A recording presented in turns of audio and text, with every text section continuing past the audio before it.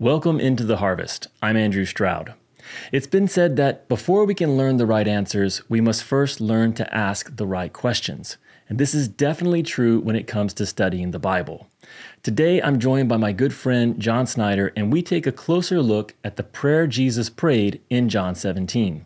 There's a lot to learn from this passage.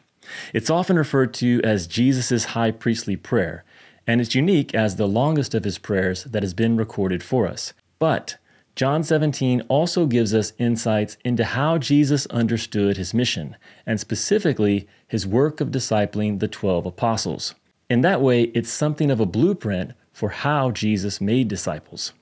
This is a bit of a different episode for us, but I hope you learn more about John 17, about how Jesus went about his work of making disciples, and even some insights on how to better study the scriptures for yourself.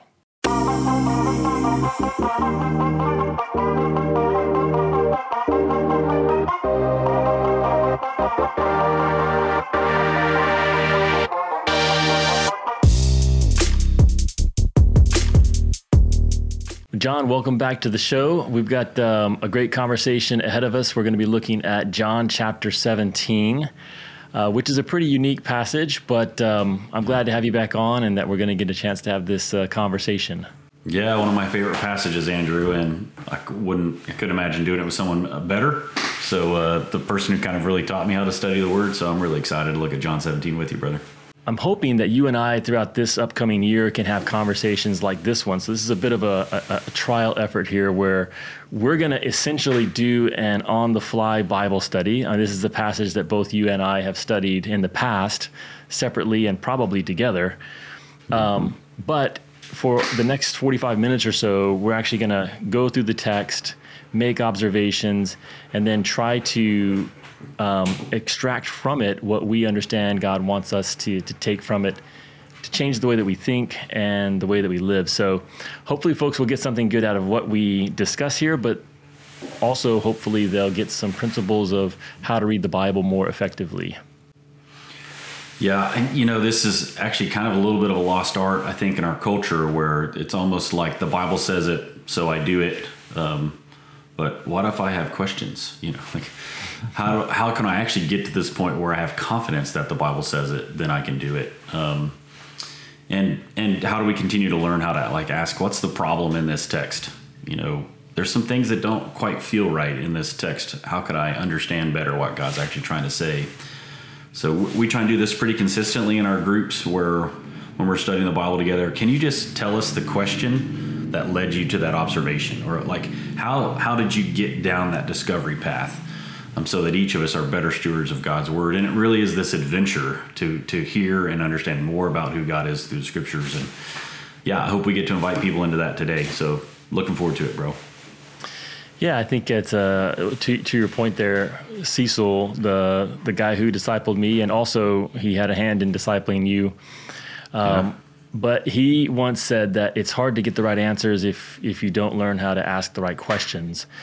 And so that's definitely true. I found in reading the Bible that we can read the text, but if we don't learn how to ask the right questions of it, then we can miss a lot of what God's wanting to communicate to us. And it's okay if we miss some of that. We read the Bible over and over and over because we're constantly learning new insights. So it's not that you have to ask the right questions every time and get everything that there is out of a text, but you do want to become more effective at reading the scriptures and learning from the teachings of Jesus as we go. So that's, like I said, I hope folks, wherever you are in your understanding of the scriptures and in your involvement with them, I hope that these conversations that John and I are going to have here this year, and including today, will be encouraging, and that you'll get some ideas about how to better read the scriptures yourself. So, John, you and I talked, I think what we'll do is we'll actually read through John 17, and there were several passages that we considered, but this is the one that we wanted to start with, and we can talk a little bit about why we chose this one as we go. But how about I read the first half of the chapter, verses 1 through 12, and then you can read the balance of the chapter, and then we'll start working through it. Yeah, sounds good. All right. Jesus spoke these things, and lifting up his eyes to heaven, he said, "Father, the hour has come. Glorify your Son, that the Son may glorify you, even as you gave him authority over all flesh, that to all whom you have given him he may give eternal life. This is eternal life, that they may know you, the only true God, and Jesus Christ whom you have sent. I glorified you on the earth, having accomplished the work which you gave me to do. Now, Father, glorify me together with yourself, with the glory which I had with you before the world was. I have manifested your name to the men whom you gave me out of the world. They were yours, and you gave them to me, and they have kept your word. Now they have come to know that everything you have given me is from you. For the words which you gave me, I have given to them. And they received them and truly understood that I came forth from you, and they believed that you sent me. I ask on their behalf. I do not ask on behalf of the world, but of those whom you have given me, for they are yours. And all things that are mine are yours, and yours are mine, and I have been glorified in them. I am no longer in the world, and yet they themselves are in the world, and I come to you. Holy Father, keep them in your name, the name which you have given me, that they may be one even as we are. While I was with them, I was keeping them in your name, which you have given me, and I guarded them. And not one of them perished, but the son of perdition, so that the scripture would be fulfilled. But now I am coming to you, and these things I speak in the world, that they may have my joy fulfilled in themselves.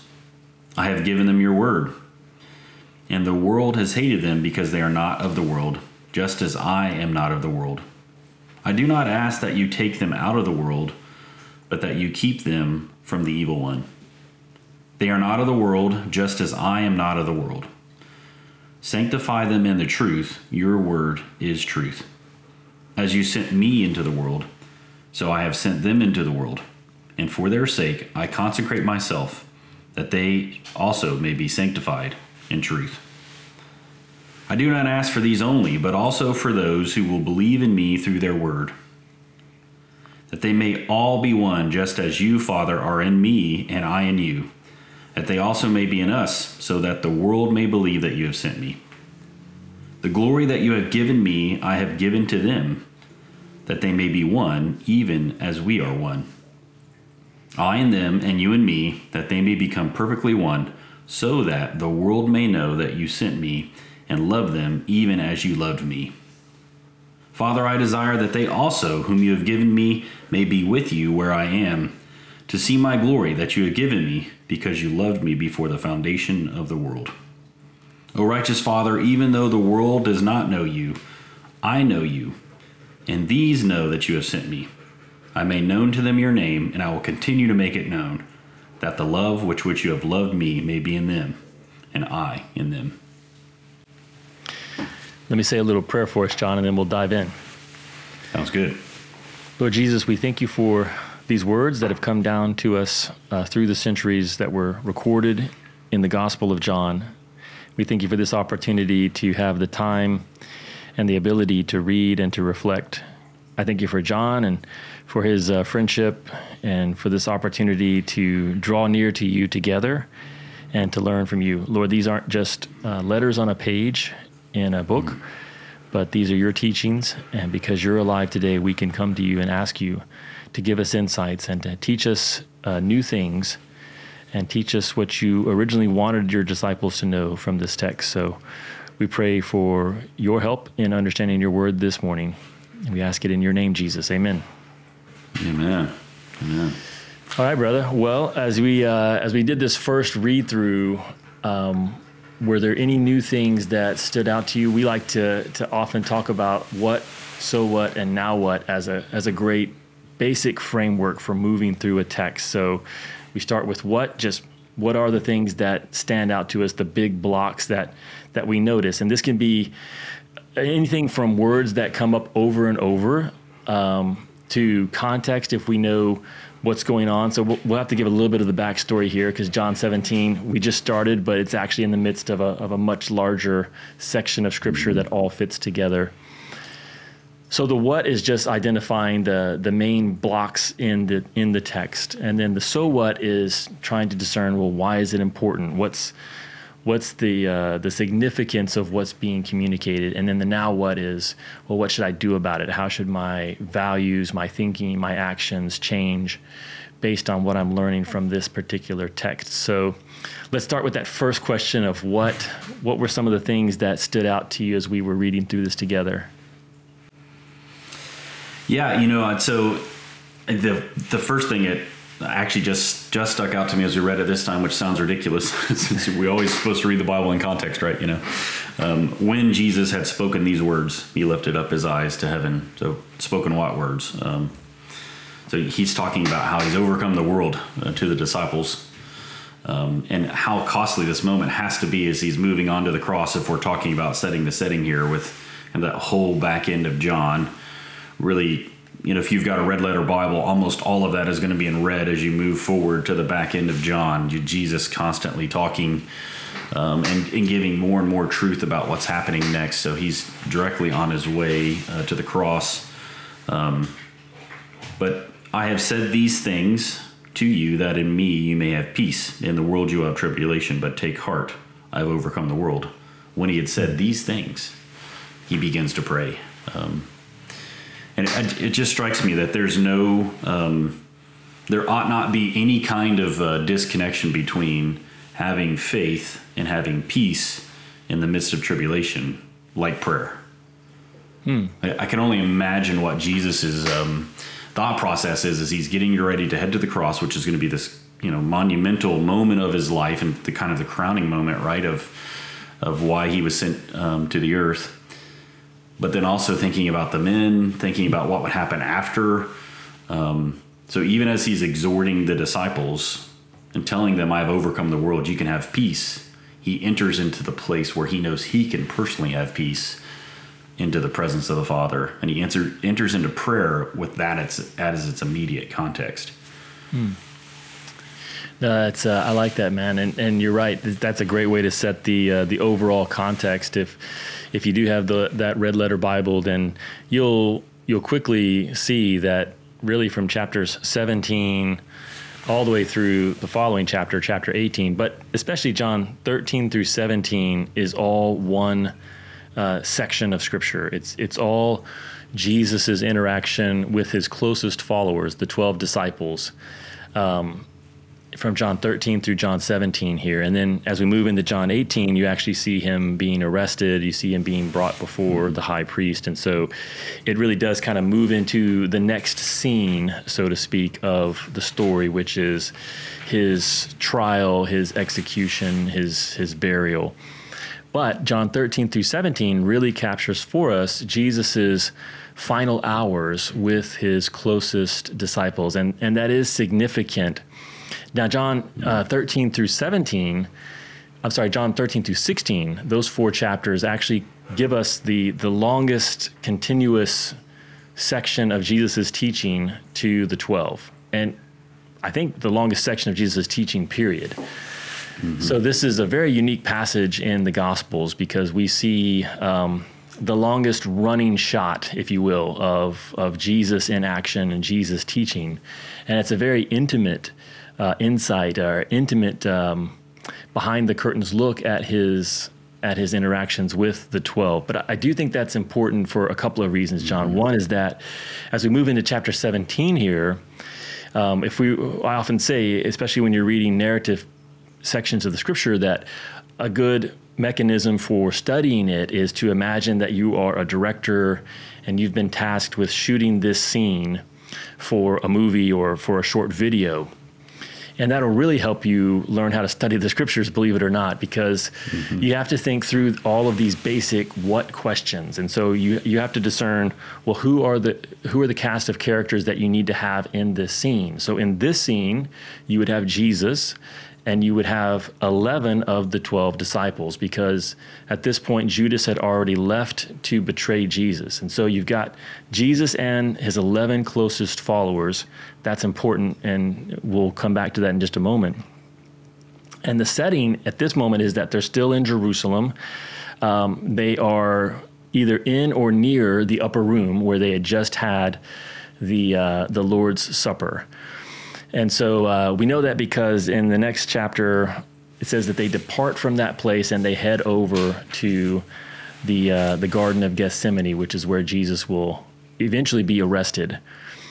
So you have to know the cast of characters, the setting, and then of course you have to know the script. Or what is it that's being said? What's being talked about, and who's saying it? And here, Jesus is doing all of the talking, but it's in the presence of his disciples. But it's not to the disciples, which is the other thing that's really significant here, because 13 through 16, it's all directed towards the disciples, and now he shifts in chapter 17. He's still speaking in the disciples' presence because we have it recorded here, but he's praying to the Father. And so those are some basic contours that can maybe help set the stage before we dive into what's actually being said. Yeah, thanks, Andrew. I love how you just kind of threw out there, hey, he's not praying this in the garden. You've wrecked some people there with that. So, but interesting, like careful reading in the text there. One of the things we learned in Israel when we traveled together in Israel, Andrew, is to get into the practice of reading the Bible with a map. And kind of, okay, where's this taking place? So when you're beginning to talk about plot, you actually placing it back in its particular location. So you would know that when it says that the disciples went across the Kidron, the brook, then there was a garden. But you're going from one side of the city across the brook to where the Garden of Gethsemane is. So that, as Scott Young would say, that's a little fun fact. We're both mutual friends for him. He always had one of those almost in every Bible study, fun fact. But so when you're reading the Bible, one of the things that can really help you is actually having that map out with you. So if we know where the upper room is and they're going somewhere else, that'll actually help you visualize some things and recognizing it's a story. It's just not a text that we study. It's a story that we're entering into.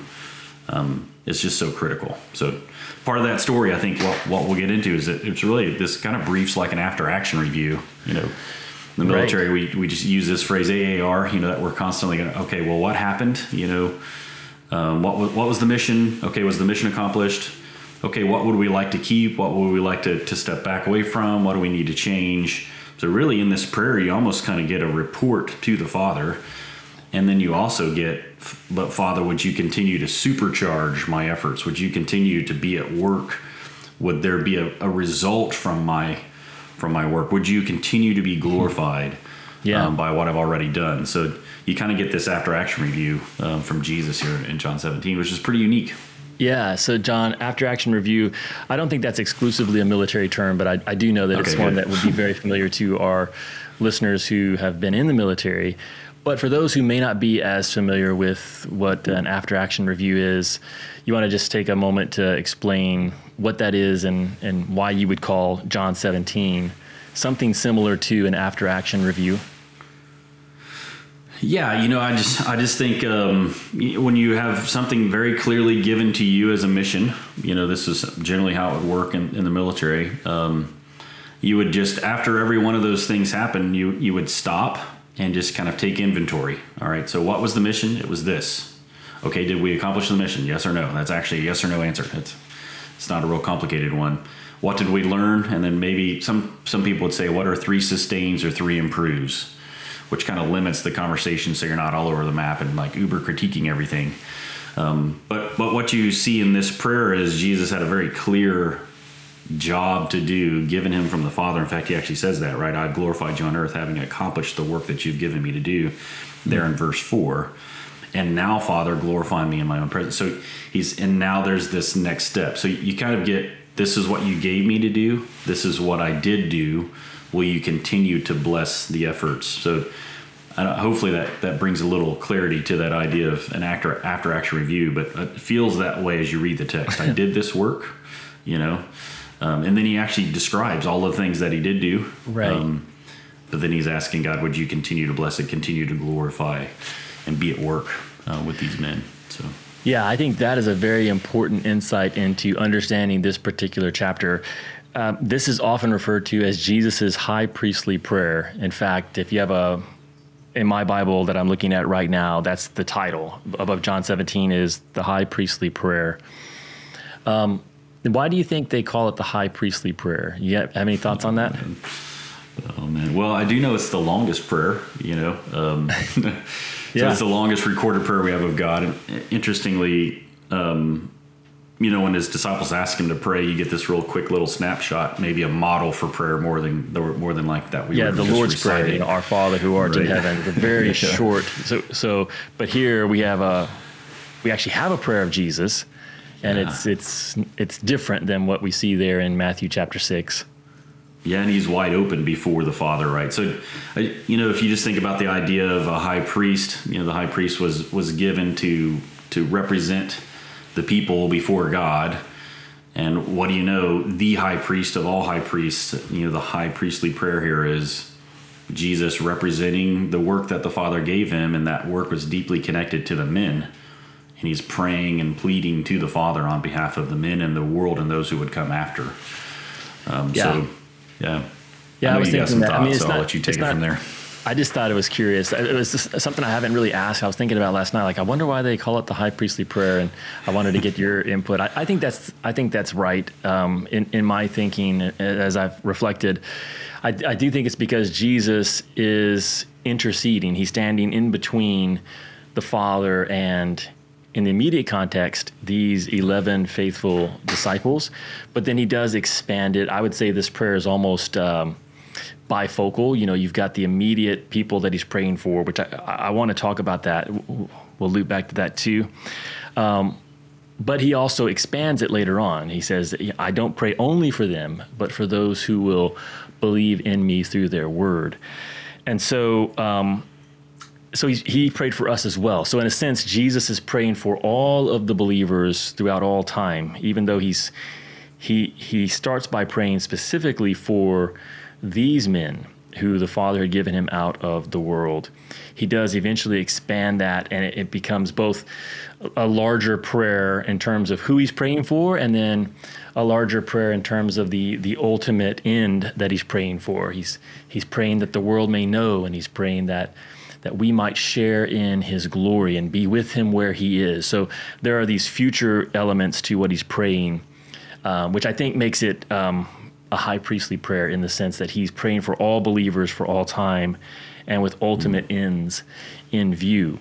But I do think that we can so quickly, it's possible maybe that we move so quickly to that more big picture dimension of Jesus's prayer that we miss the after action review that you're describing. And this is going to be something that I will say, as folks read this in your Bible, depending on which English translation that you have, I think that a lot of the modern translations lose some of the impact of this prayer because they try to make the language more inclusive on the basis of gender. And I think that actually takes away from what Jesus is praying here. So when he says, I glorified you on the earth, having accomplished the work which you have given me to do. You're right. That's something that stood out to me. I just wrote down the work. As I was reading, I was like, oh, that's interesting. Like there was a work that Jesus had been given by the Father, and Jesus says, I've accomplished it. So at this point in the prayer, and again, this is before Jesus has been arrested, put on trial, crucified. At this point, there was a work that Jesus had been given, and Jesus says, I've accomplished it. So it's done. And then immediately he rolls into this idea of manifesting the Father's name. And then in my Bible, it says, I have manifested your name to the men whom you gave me out of the world. They were yours, and you gave them to me, and they have kept your word. Now, I just to put you on the spot a little bit, John, what English translation are you reading out of? So I'm in ESV right now this year. So I'm reading ESV this year, a journaling Bible. So I got people. I've manifested your name to the people. To the people, right. Which is a more expansive word. And in a sense, I do think it's, of course, Jesus did do that. He did manifest the Father's name to like the broader group.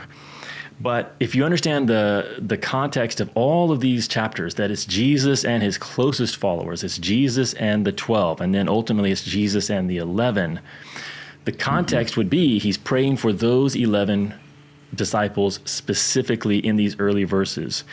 And the work that he's accomplished is going to be something that had to do with those 11 disciples. And that's actually really important, because if we expand it to it's kind of like in John 13 when he says, "A new commandment I give to you, that you love one another." Like, if you don't understand that he's talking to the 11, if you do understand he's talking specifically to the 11 disciples, he's not just talking to the crowds when he says that, then we understand that he's saying to them very specifically, "As I have loved you, you 11," because Jesus loved the 11 in ways that were unique, that in ways that you see that all throughout the Gospels, that there were things that Jesus did with and for the 11 or the 12 that the crowds did not get.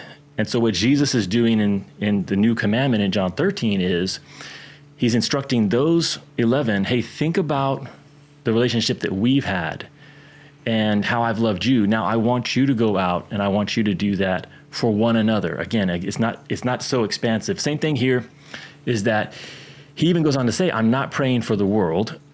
Here in John 17, a little bit later, I think it's verse 9. I do not ask on behalf of the world, but of those whom you have given me. So this idea that Jesus is being very specific in who he's praying about. Do you have any insights that you want to share on that, or maybe any qualifiers that you want to share just based on what I was just highlighting there? Yeah, I love this because I think ultimately is yes, right? It's both parties, and we're going to see how the text itself takes us to his very clear work and contribution to the 11, and then beyond to the world. But we ought to feel and sense and see the tension of, I care about the world, but I'm praying directly for the men. And it ought to kind of create a little bit of a crisis for you. Like, oh, hold on a second. I've had John 3:16 memorized, and it's one of the most famous Bible verses for God so loved the world. What? He's not even going to pray for the world? Like, you ought to read verse 9 and be like, wait a second, not cool. It ought to make you stop and say, oh, I don't get that. Well, why wouldn't Jesus be praying for the world? And inevitably, he does begin to pray about the world later on, or that he sees the men as the vehicle to the world, that those spirit-filled, Jesus-following men would make an impact for the world. But he knew that was kind of a linchpin in the middle because it's the work that the Father had given him to do. So I just think I'm reading a book right now with one of the with one of the guys here locally, and one of the things that he's constantly pointing out is you have to do business with problems. In fact, when you read a text, you ought to just stop and say, well, what problems do you see here? Before you do anything else. So, and that's a problem for me. Like, so you're not going to pray for the world? What gives? Because God so loved the world, he gave his only begotten son, right? Right. So I just think even if you had the word people in verse 6 like I do, verse 9 ought to make you have a different conversation, particularly if you're reading carefully, much like they left the upper room and went to the garden. You're going to have a totally different picture of what's going on and where this happened. So I think like a careful reading of the text helps you kind of say, I don't get that. Because that doesn't seem to jive with my concept of God. Now, I might have a wrong concept of God that God is, showing me, but I love what you're saying, that there's a very specific prayer that moves very broadly that will affect the world. So yeah, and I think this is a good reason why you want to perhaps read the text out of several different English translations, because you'll start to notice, like, oh, this is interesting, like. In the New American, which is a more word for word, so Bible translations take different approaches. If you think about it as a spectrum, on one side you've got translations like the New American Standard, which are really going for more of a word for word. translation from the original language into English. And then what that can do is it can make the text a little more choppy, and it puts more of the burden of interpretation or trying to understand on you. As you read it, you have to basically discern, well, why is he saying that? And then on the other end of the spectrum, there's what they call dynamic equivalence, and that's where the translator has what they believe is the meaning. And so instead of necessarily translating it word for word, they try to translate thought for thought. But you see what's happening there. In those cases, you've got the translator is trying to do the interpretation for you and then give you the final product. So perhaps it's a little bit more like fast food versus like, hey, if you went to the meat section at the grocery store and then you had to buy and prepare and actually fix your own food. That's maybe word for word to dynamic equivalence. And I've read both. I don't think that there's necessarily, you should only read one type. But I would say that I like to study out of more of the word for word. And then I will reference the dynamic equivalent or the thought for thought just to see like, hey, is there something I'm missing? And a lot of times if you read those side by side, you'll get more out of it because you'll kind of see. But sometimes you'll see things that you actually disagree with. And so this is actually, I think, a fairly significant one where in the effort to be more inclusive, a lot of times that's great. You know, it's fine. Like in many cases in the scripture, the text is more general. And so therefore, it doesn't matter if you use the word man or people. But in this passage, I believe he's talking about specific men, and it just so happens that they were all men, these 11. And once you expand that to people, you can actually lose the insights of, well, what was he doing with the 11? Because one of my views of John 17 is that it is an expansive look at how Jesus loved the 12. So when Jesus says the new commandment, that you love one another as I have loved you, you can ask yourself, well, how did Jesus love the 12? I think you can actually go to John 17 and then you can do a study. Well, what did Jesus do? Because he gives us several dimensions of his work with the 12, the things he was doing for them that he didn't do for the world at large during his earthly ministry. So I think you touched on that with the idea of the after action review. So we can chase that down a little bit more, John, or if there's somewhere else that you want to take the conversation, let me know. No, I love that. I do think kind of pressing into what did Jesus do, but you have to, once again, a problem is I glorified you on earth having accomplished the work that you gave me to do. You've not gone to the cross. And that's our immediate concept of the work that Jesus was sent to do was the cross. Right.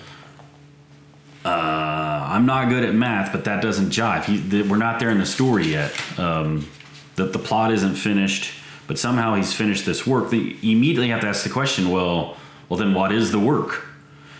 And then he spends a whole bulk of the next smattering of passages to say, this was the work. I have manifested your name to the men whom you gave me out of the world. Mm-hmm.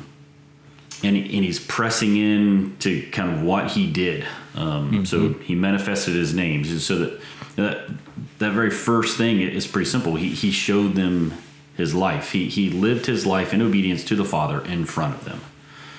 They saw the Father at work in his life, and they saw his obedience. So that's right there in verse 6. And then,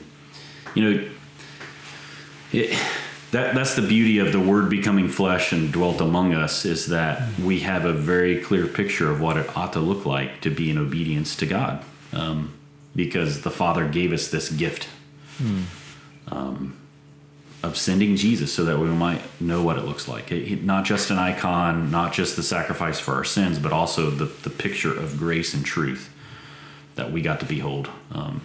And this is us looking into what's it look like to be obedient before the Father. So he did that for the men. He's doing that for us. Every time we read a gospel story, every time we see Jesus referenced in the New Testament pointing us back to the Gospels, and every time we're looking at the Old Testament, you're like, oh, that sounds like what Jesus did. that's pushing us back to, oh man, we've beheld his glory, one sent from the Father, full of grace and truth. So he showed them his life, so I hope you're asking those questions. I hope when you're reading through, they're like, whoa, what? And freebie, verse 3, this is eternal life. Okay, I'm listening.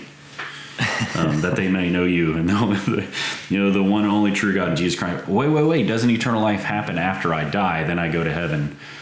No, not according to verse 3. Hopefully those things make you pause and say, whoa, well, what gives? My understanding of eternal life is I die, then I go to heaven. That means eternal. This concept is totally different. It's a qualitative life that starts right now and it transcends all of time. It just doesn't add time onto the end of your life. It makes the quality of life that you have right now meaningful. Right. So anyway, sorry, that was a little sidebar ramble, but those little things point you to different things. So what did he do? He showed them his life. What was the work? The men whom you've given me. So part of the work, if I'm going to extrapolate, we're going to so what now, right? Part of that work, if I'm making an application, is whom has God given me? Right. That I need to manifest his name to. Obviously, I will do imperfectly.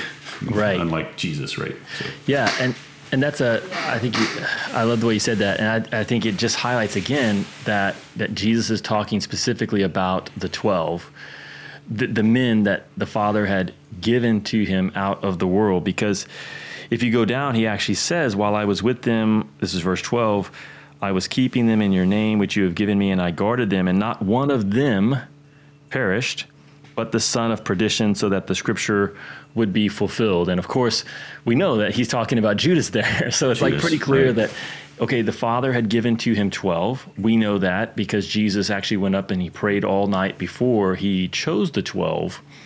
And then Jesus guarded those 12, and he talks about all the things that he did to them. You're right. He says that he in verse 6 and in verse 26, there's actually almost like a bookend here where he says the first thing that he says he did for these men was that he manifested the Father's name to these 12. And then the last thing that he says in verse 26 was, I have made your name known to them, and I will make it known. And I do think that is connected to this idea of eternal life, that because Jesus says, this is eternal life, that they may know you, the only true God. And that's really what Jesus did. Jesus was the one and is the one who introduces us to the Father and makes the Father's name known to us. I've often thought about it as if you had a very famous friend. Okay, so Jocko, is it Willick? What's his last name? Do you know who I'm talking about? I got nothing, bro. Yeah, I know he's a kind of a YouTuber and like an influencer, but that's all I got. So Jocko most of our listeners here will probably know who Jocko is, but he lives here in San Diego. He's a former Navy SEAL. Still lives in the community, and yesterday I was meeting with one of the guys that I'm discipling, and one of the guys that he's discipling actually works with Jocko's son. So someone that I know knows someone who knows Jocko personally. And it would be as if... Is this Kevin Bacon here? Are we doing like Kevin Bacon here? What's going on? But it would be like, oh, well, do you know... So if someone asked me, do you know Jocko Willick? I said, well, I know who he is. I don't know him, but I've heard of him. I'm aware of who he is. Maybe I've listened to his podcasts. But if you had someone who could actually say, hey, I'm going over to Jocko's house tonight, would you want to meet him? Oh, that'd be cool. Yeah, let me. And so if you were in that position to actually introduce someone and make them known to someone else, I mean, that's in some very small, weird way. Like that's kind of what I see happening here with Jesus. Jesus was sent by the Father, and part of his work was to introduce these disciples to the Father. So when it says, I made your name known, if you think, well, what does that really mean? I believe it's to introduce someone into a relationship where they don't just know of a person, but they actually, if you know someone well enough that you could see that you could meet them and actually call them by their name and they would know you, now you're in a relationship. You actually have a relationship with that person. And that's eternal life. Eternal life is Jesus is inviting us to introduce us to the Father, the one who sent him. And And that's the ultimate work that he's doing in our lives. I think that's why it's the first thing he mentions and the last thing he mentions. Amen. So, and I love how it's connected to eternal life. So not something that you receive as a reward, but something that you experience as soon as you meet Jesus. Qualitative experience about life. The quality of life is ultimately and completely changed because Jesus has manifested the Father to you.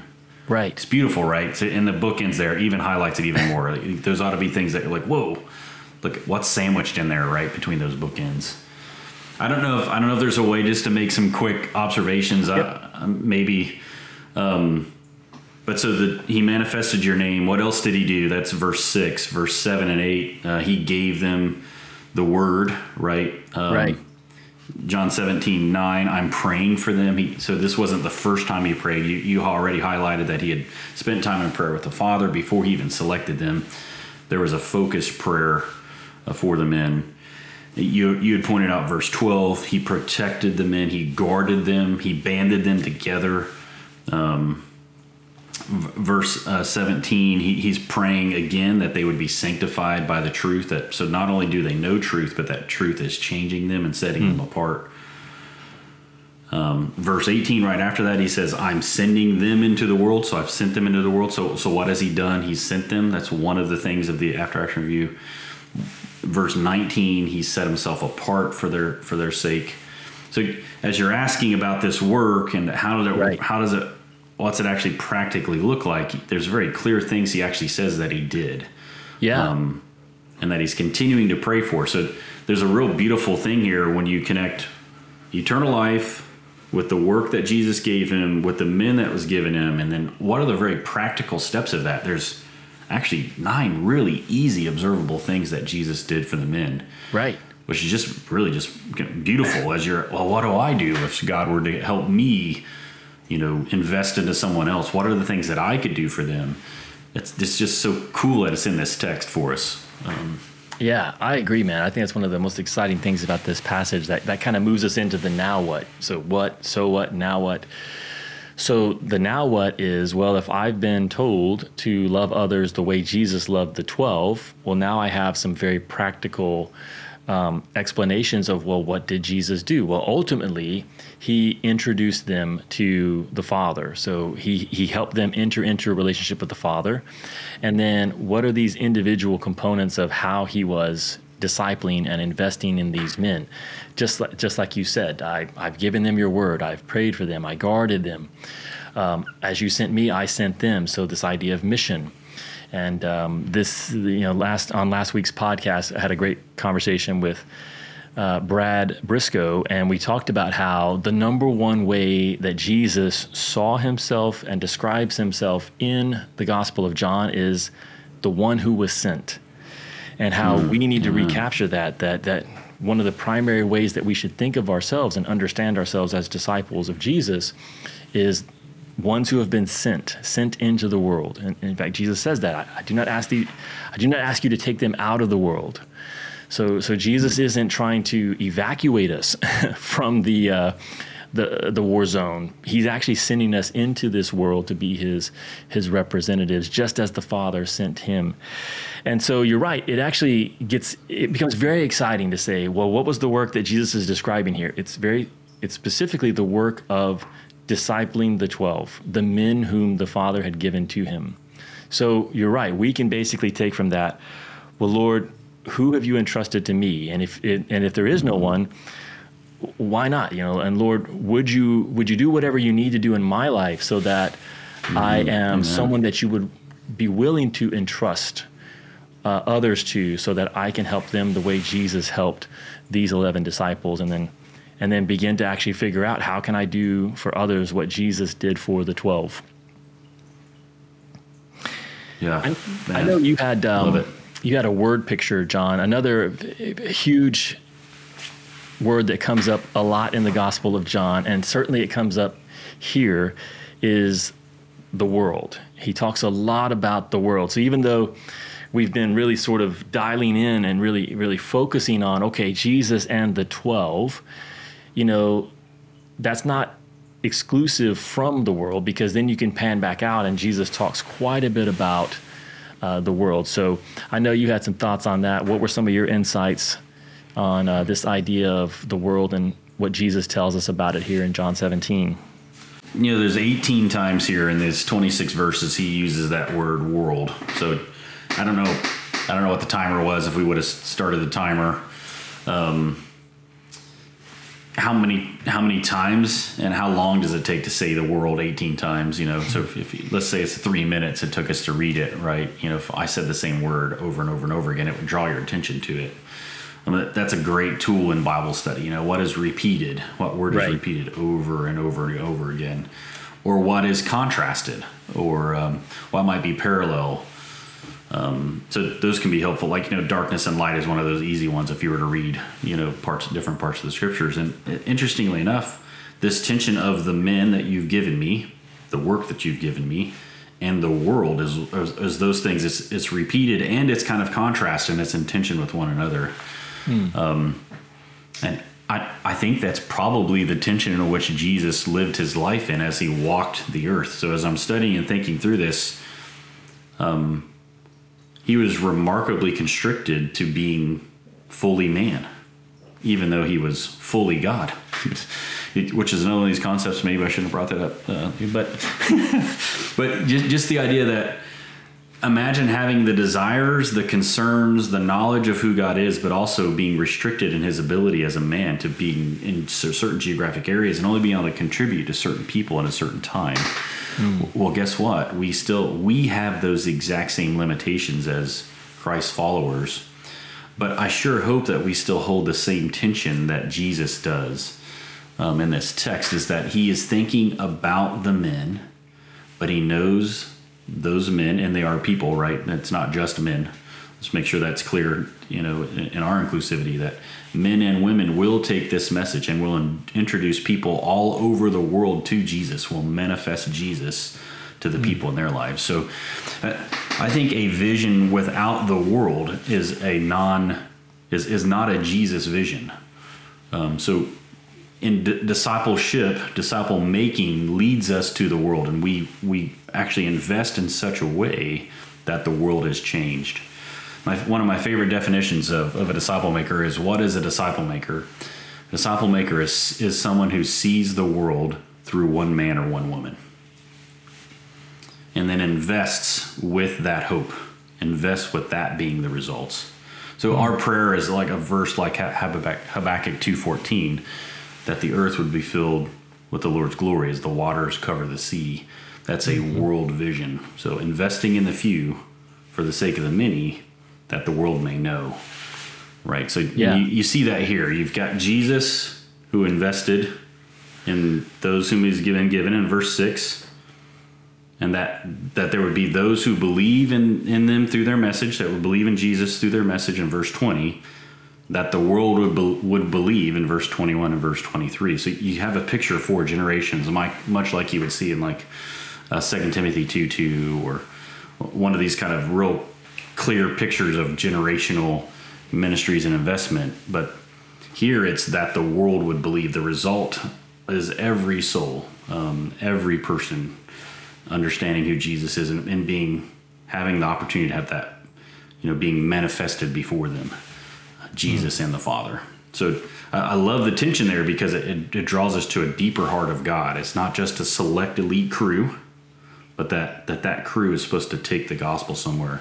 And if we let the Bible speak in that tension, it actually takes us where it wants to take us, instead of just being dismissive, right? Of like maybe these problems that we might see. I don't know. What do you think? No, I like that. So it's almost as if Jesus, because we talked earlier about how Jesus specifically says, I'm not praying for the world, but for the men.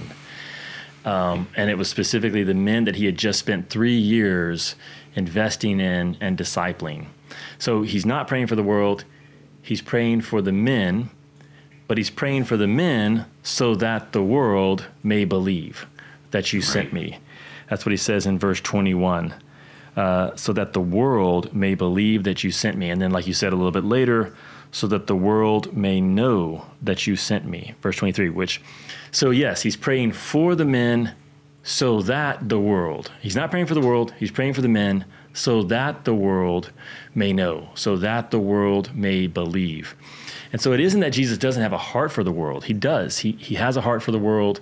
God so loved the world that he sent his son into the world. But we sort of get into, this may be a little bit too reductive, but means and ends. So the end is so that the world may know, so that the world may believe. But the means is going to be through these men, which is pretty wild. Jesus came down, spent about 33 years on the earth. And what he left behind were a handful of disciples, spearheaded by the 11.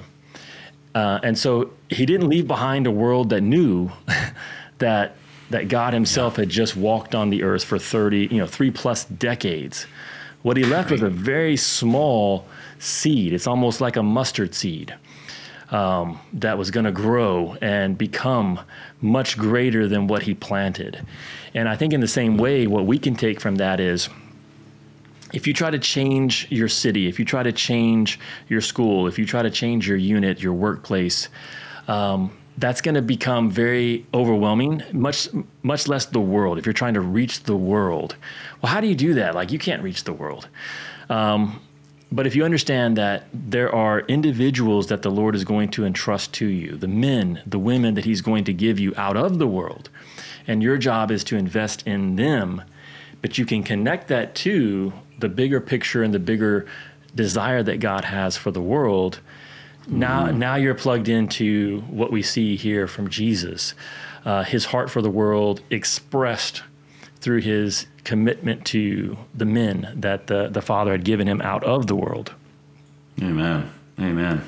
Yeah, in deeply connected to that is what I think I saw in 15, 18, and 20 of this chapter, is that his followers were to remain as sent ones, just like Jesus was a sent one. And if all followers and everybody is sent, every follower of Christ, he's obviously talking about the 11, but by implication, those who believe in him through their message, right? That's us. Every Christ follower remains on this earth as sent ones. Guess what that does? It actually brings you back and connects you to verse 3. This is eternal life. You understand what I'm saying? This is eternal life, that they may know you, though. And the one and only true God and Jesus Christ whom you sent. The quality of life, living as a sent one who manifests the name of the Father to the people through the message of Jesus, is eternal life. There's this quality of life that comes from being a sent one on this side of heaven. That kind of kicks off eternal life. Now, there might be some dangerous things here that, some implications that, some theologians giving us the side eye on over, but just being a sent one, understanding there was the work of Jesus, connecting that with the men, and knowing that those 11, and knowing that was always meant to give the world, of which we're a part of. This thing worked. That's the other thing that we get because we're on this side of history, right? Yeah. So he gets to do an AAR in his present moment. We get to do an AAR with tons and tons and tons of time that has passed, 2,000-ish years. And we get to say, whoa, this thing worked. But this is another one of these, what? So what, now what? Another one of those, now what is trust Jesus's plan. Yes. We get to look back and say, whoa, 11 people. Right.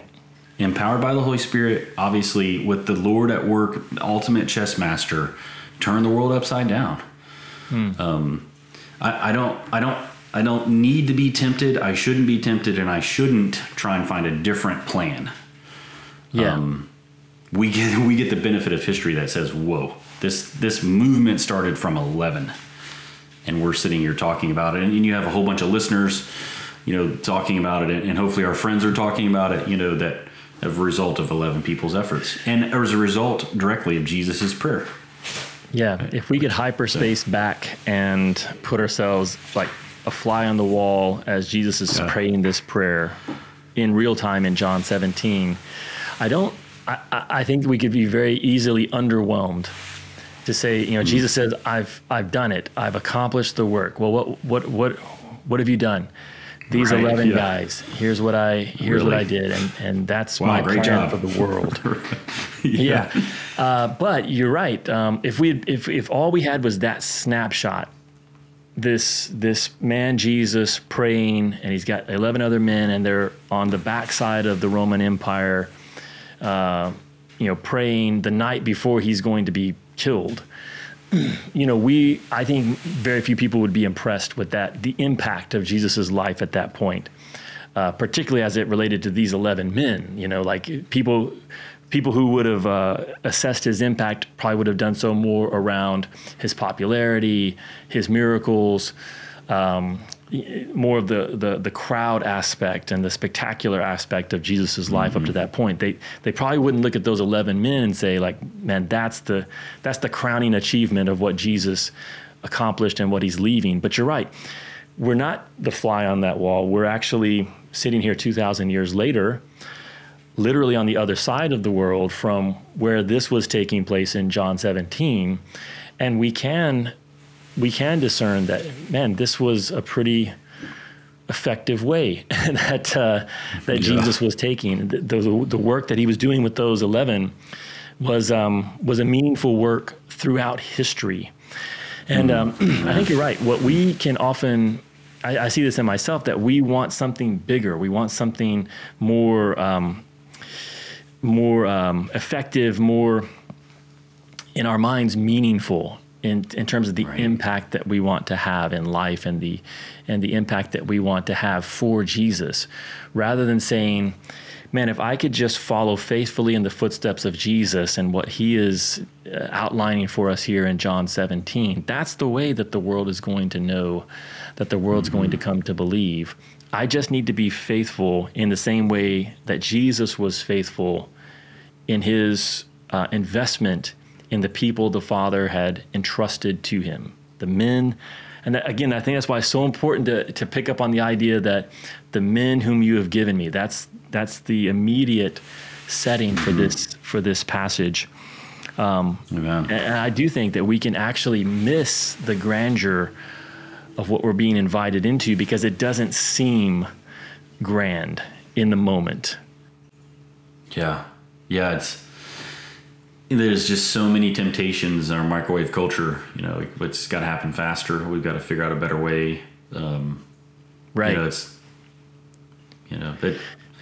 it really ought to grieve us. I feel a little sad.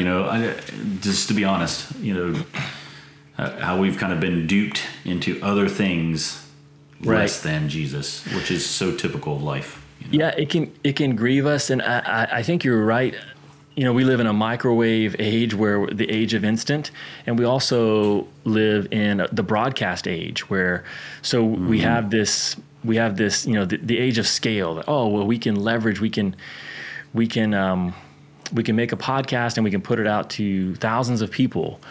But we can actually miss the small, slow, but truly meaningful work that God is actually calling us to do, which is to faithfully make disciples over the years of our lives. And if we do that, then what you see is you begin to look back and you can see, we're getting older, so we can actually look back and we can say, out of everything that's happened in my life, where is the meaning, where's the significance? And I don't know about you, John, but it's very clearly the relationships that God has allowed me to have and to be a part of over the years of investing in younger believers and helping them walk with Jesus, come to know him, walk with him, and then be sent out themselves, just as Jesus did. So it wasn't just Jesus and the 12. He was sending them out just as he had been sent by the Father. So, well, any last thoughts as we kind of wrap this conversation on John 17? Well, we've used this phrase that, we kind of had 5 rules for Bible study. I don't know if you remember these or not, but, one of those is it must lead to application. So the Bible's not just given to you given to us to make us smarter or to make me smarter, but instead is to help me become more like Jesus. So hopefully it goes without saying that one of the easy applications from this text is to pray. But I do think asking some other questions can draw you further in application. Do I feel like I'm experiencing eternal life now? Do I have a growing understanding of the work that has been given me to do by God? Who are the people that God has brought into my life? And how would I manifest the Father's name to them? And then how confident am I in those 8 to 9 things that Jesus clearly says to the Father he did for the disciples? Can I do those things? Do I have confidence in my ability to do those things? And then lastly, do I pray and think about those men and women in such a way that the world is the end state, that the world would know Jesus? And look, there's a whole myriad of 1,000 things we didn't touch in this text, but those are some of the big rocks for me. But you don't have someone that God's brought into your life, pray. You don't know what to do with whom God's brought into your life, pray. You're not experienced the quality of life that we're describing, pray. You feel the world is overwhelmed and it's a dark place, pray. There's it's been said over and over again, the most talked about, but the least practiced, resource for fulfillment or spiritual discipline is prayer. Yeah. And I know that's been true in my life in different seasons. So anyway, I just think as we think about the text, continuing to ask the questions of, wow, this seems to be a truth. That truth isn't true of me. Why? And then how do I make the truth of the scriptures and the truth that I'm experiencing more congruent, right, and bring them together? So yeah, trying to see the truths that God has given to us in the scriptures, and then trying to orient ourselves so that they're true in our lives. What we see in the scriptures, we can also see in our life. That's a great way of thinking about faithful discipleship, is being able to see it in the scriptures, then being able to see those same aspects in our own life. I think those are great questions, going back to, it's hard to get the right answers if you don't ask the right questions. You gave 7 or 8 questions there that I hope people will take note of and reflect on in this passage, and that they can serve as a good example for other passages that they might be reading or studying. My final thought is just this idea of being sent, and that Jesus was sent. I mean, even like we talked about verse 3, this is eternal life, that they may know you, the only true God, and Jesus Christ, whom you have sent. Like, you could have just put a period after Jesus Christ, and that's how most of us read it. It's very easy to miss the last part of that, Jesus Christ, whom you have sent. A little bit later in verse 21, that they may also believe in us, so that the world may believe what? That you sent me.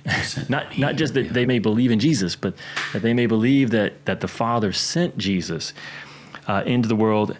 And then the same thing in verse 23, that the world may know that you have sent me and loved them, even as you loved me. So I would encourage people to reflect on this idea of Jesus being sent, and why is it significant? Why did he make such a big deal about it? Over 40 times in the Gospel of John, Jesus describes himself as the one who was sent. Again, if folks haven't listened to last week's episode, we talked about this, Brad and I specifically. So there was no plan to touch on it again, but it just happens that we're in John 17, and sure enough, Jesus is several times referring to the fact that he was sent, and that therefore we are sent.